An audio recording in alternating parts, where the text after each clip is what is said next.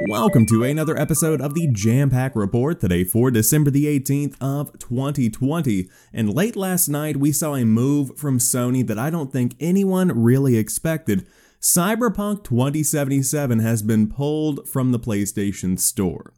Now, before we dive into this story any more than I already have throughout this week, I do want to say if you want to catch up on the full news around Cyberpunk 2077 and its poor release on last gen and new gen and sort of PC hardware, you can check out other episodes of the show. But Sony is pulling the PS4 version of Cyberpunk 2077 and is offering refunds.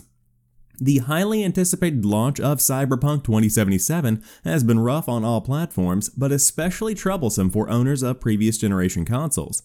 A few days ago, developer CD Projekt Red apologized and encouraged disappointed owners to seek refunds if they did not want to wait for a patch. Now, Sony has taken the seemingly unprecedented step of pulling the PlayStation 4 version from its digital store and said that, quote, "We will begin to offer a full refund for all gamers who have purchased Cyberpunk 2077 via PlayStation Store and want a refund," end quote. In a follow-up tweet, Sony acknowledged some people are having trouble accessing the form and said it's, quote, "working to get it up and running as soon as possible," end quote.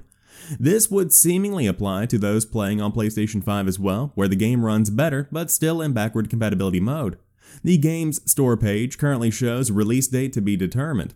Microsoft has not made a similar statement about Xbox, while anecdotal reports suggest varying levels of success in receiving a refund. In its statement about the issues players experience on base last-gen consoles, and its choice not to show gameplay from those versions prior to release, CDPR said it planned for 2 large patches in January and February to fix the most prominent problems. In a statement posted on its investor website, CD Projekt Red acknowledged the move, saying, quote, "The decision was undertaken following our discussion with SIE regarding a full refund for all gamers who had purchased Cyberpunk 2077 via PlayStation Store and want a refund at this time."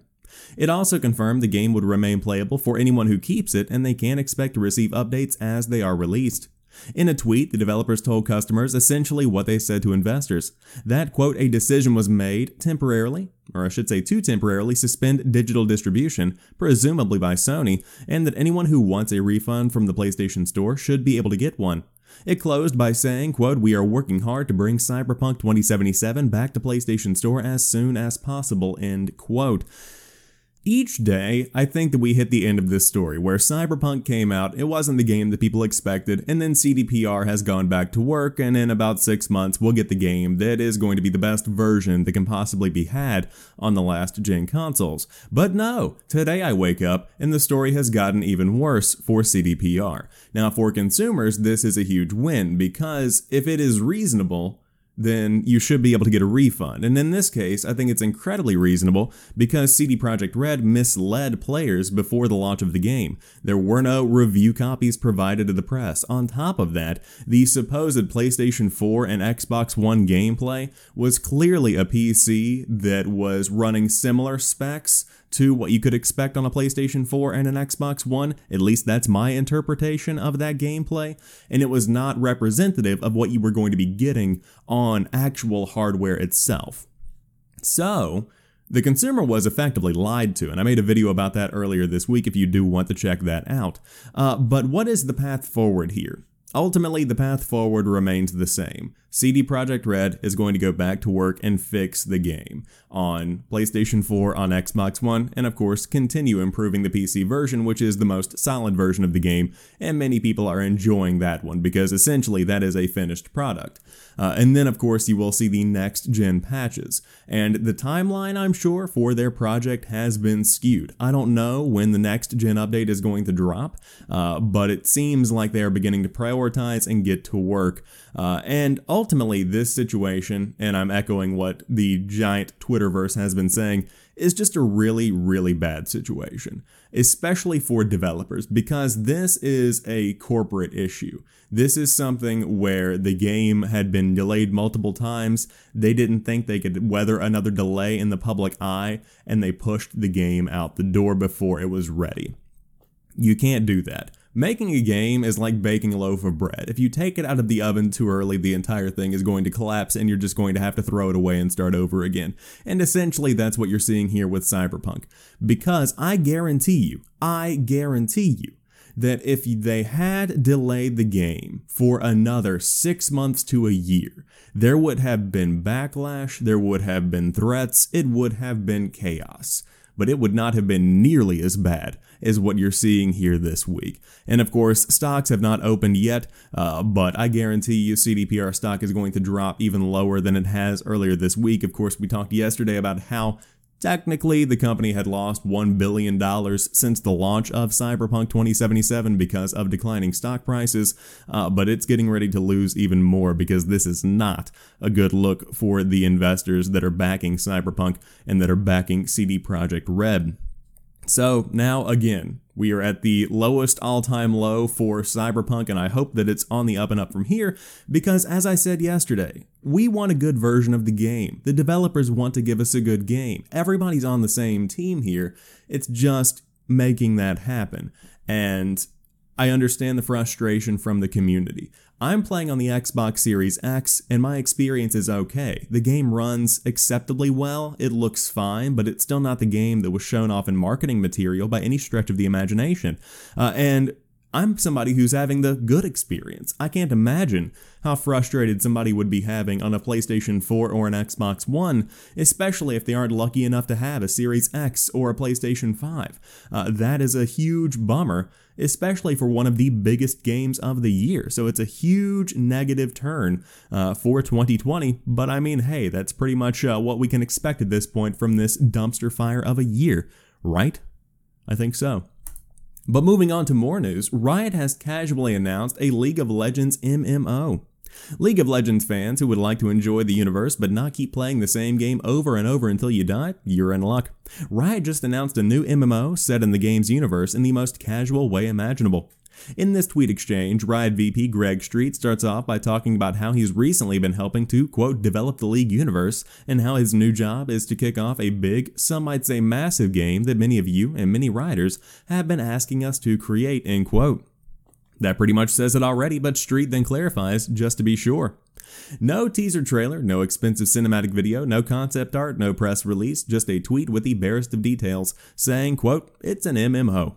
That's a wild way to announce a game that could be huge given the popularity of the League universe, but then it's also very Riot, whose last round of game announcements were basically a bunch of shrugs and an admittance that, yeah, they were working on some stuff.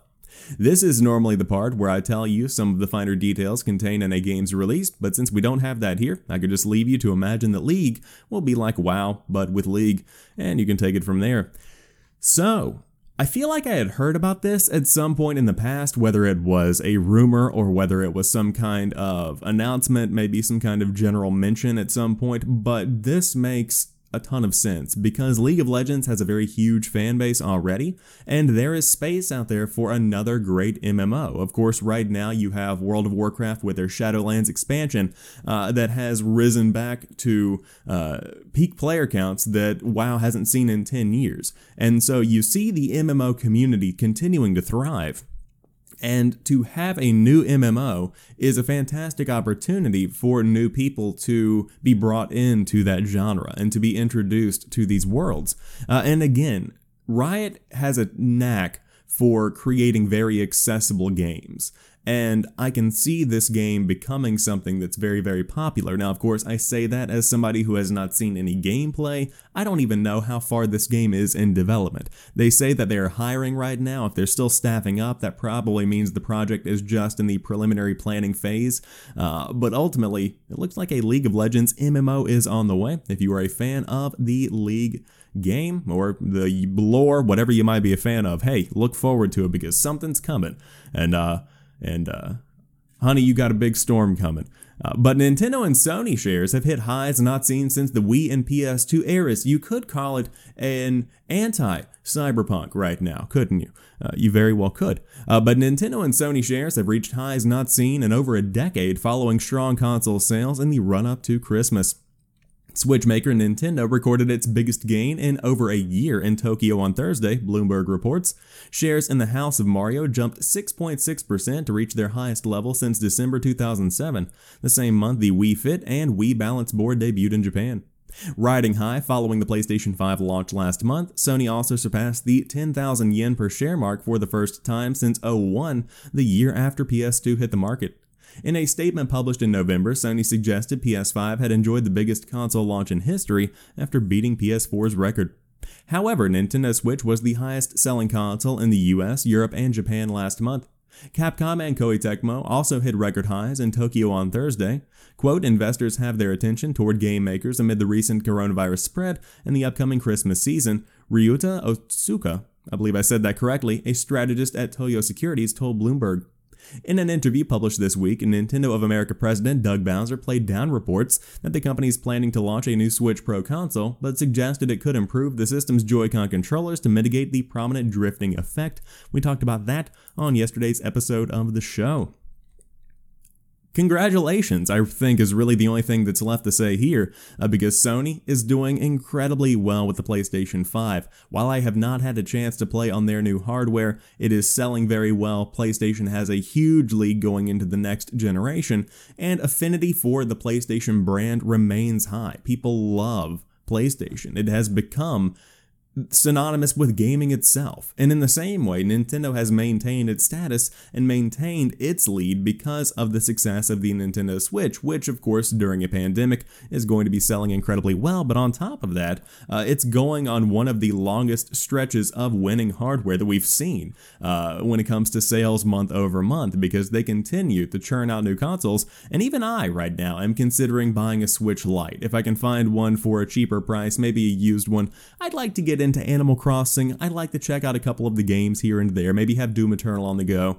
I'm holding out for Project xCloud on my iOS device, but definitely interested in the Nintendo Switch right now, and so I think that if I'm interested and I'm the demographic that I am, a lot more people are probably jumping on board and checking out what Nintendo has to offer with their little handheld. But when it comes to the Switch Pro, I would love to see something announced next year. Doug Bowser is adamant about that not being the case, though. So we will see if we have, whatever, new consoles next year. But Nintendo says the Mario games are going away on March 31st because they're celebrating the anniversary. I don't know about that one, Chief. This week, Polygon interviewed Nintendo of America president and Reggie replacement Doug Bowser. Pause. No one, and I mean no one, can replace Reggie.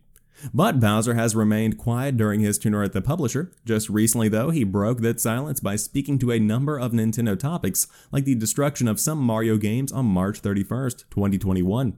When asked why Nintendo was going with the vaulting strategy, Bowser replied, quote, "Yeah, I think I use a simple word, celebration. It's just, this is a celebration of Mario's 35th anniversary. And we wanted to celebrate in unique and different ways, and we've done that through games like Super Mario 3D All-Stars, or we will be doing that through future releases, such as Super Mario 3D World and Bowser's Fury." Bowser also says that there are various other ways in which they're celebrating too, with releases like Mario Kart Live Home Circuit, but that with some of these titles, we felt it was an opportunity to release them for a limited period of time. They've done very, very well. Super Mario 3D All-Stars has sold over 2.6 million units in the US alone. He later clarifies that it's not a strategy they're going to be using widely. Of course, there's something else to be taken away from this. Bowser never mentioned whether or not the eventual removal of Fire Emblem NES from the Switch eShop was a celebration too. Also, they've done very, very well, and not using widely is telling. They've already expanded the strategy outside of the confines of Mario, and if it's doing well, they can probably push the controversy boundaries a bit and do it once or twice per year. I still don't understand this, because you have a game that people want to play. I'm talking about specifically Super Mario 3D All-Stars. That is a game that includes Sunshine, Galaxy, it includes Super Mario 64, Sunshine, and Galaxy. There we go, those are the three. And so, these are three games that people want to play. These are three games that people have been wanting on the Switch for a very long time. Why take them away from an arbitrary date? Why would you delist them just because you can? That makes no sense to me. This could be one of the best selling games of all time, and you're just going to stop? I don't understand it. But regardless, that's their strategy, because celebration, apparently. However, let's talk about some good news, shall we? The Game Awards 2020 netted 83 million viewers, almost double 2019 viewership. The Game Awards has become a staple showcase each year, celebrating the year's games while looking forward to new and surprising things to come.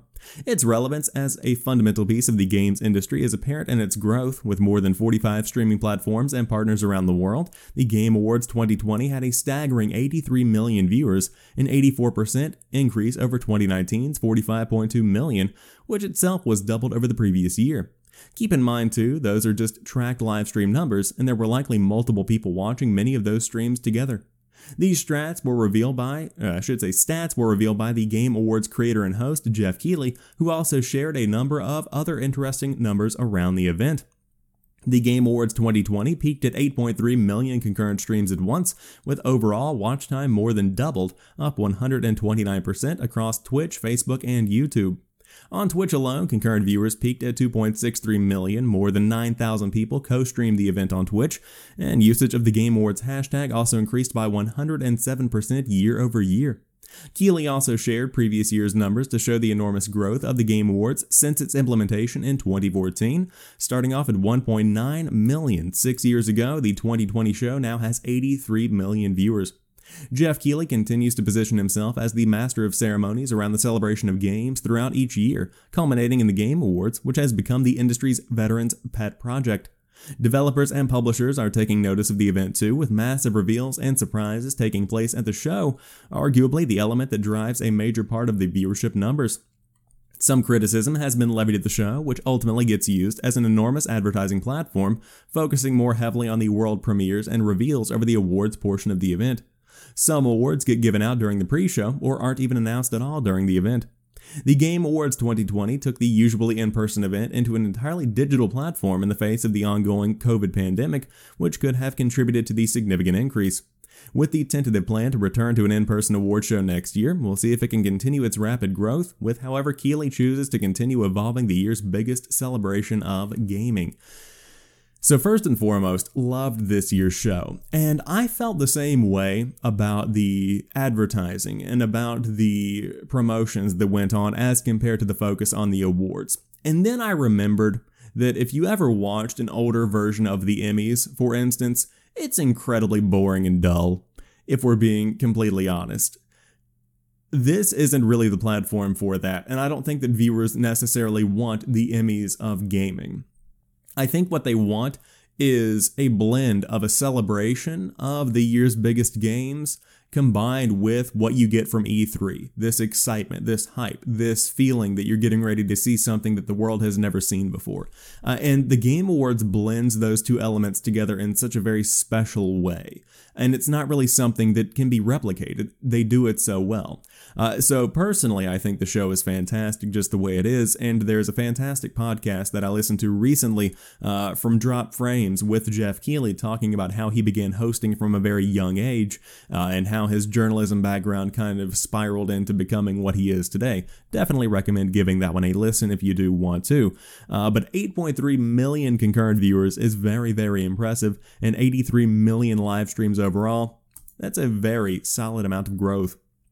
Now, of course, we are in the midst of the holiday season, which means freebies are on the way, and the Epic Game Store has brought them coming. So to round out today's show, go ahead and prime yourself for 15 free games over the course of the next 15 days. Announced last week, the free games giveaway begins with City Skylines, which normally costs $30, but it's free to download until 8 a.m. Pacific Time, 11 a.m. Eastern Time on December the 18th, when it will be replaced by another title. Epic is also expected to launch its holiday sale on Thursday, which will include discounts of up to 75%, and they did in fact launch it if you do want to go give the games a look.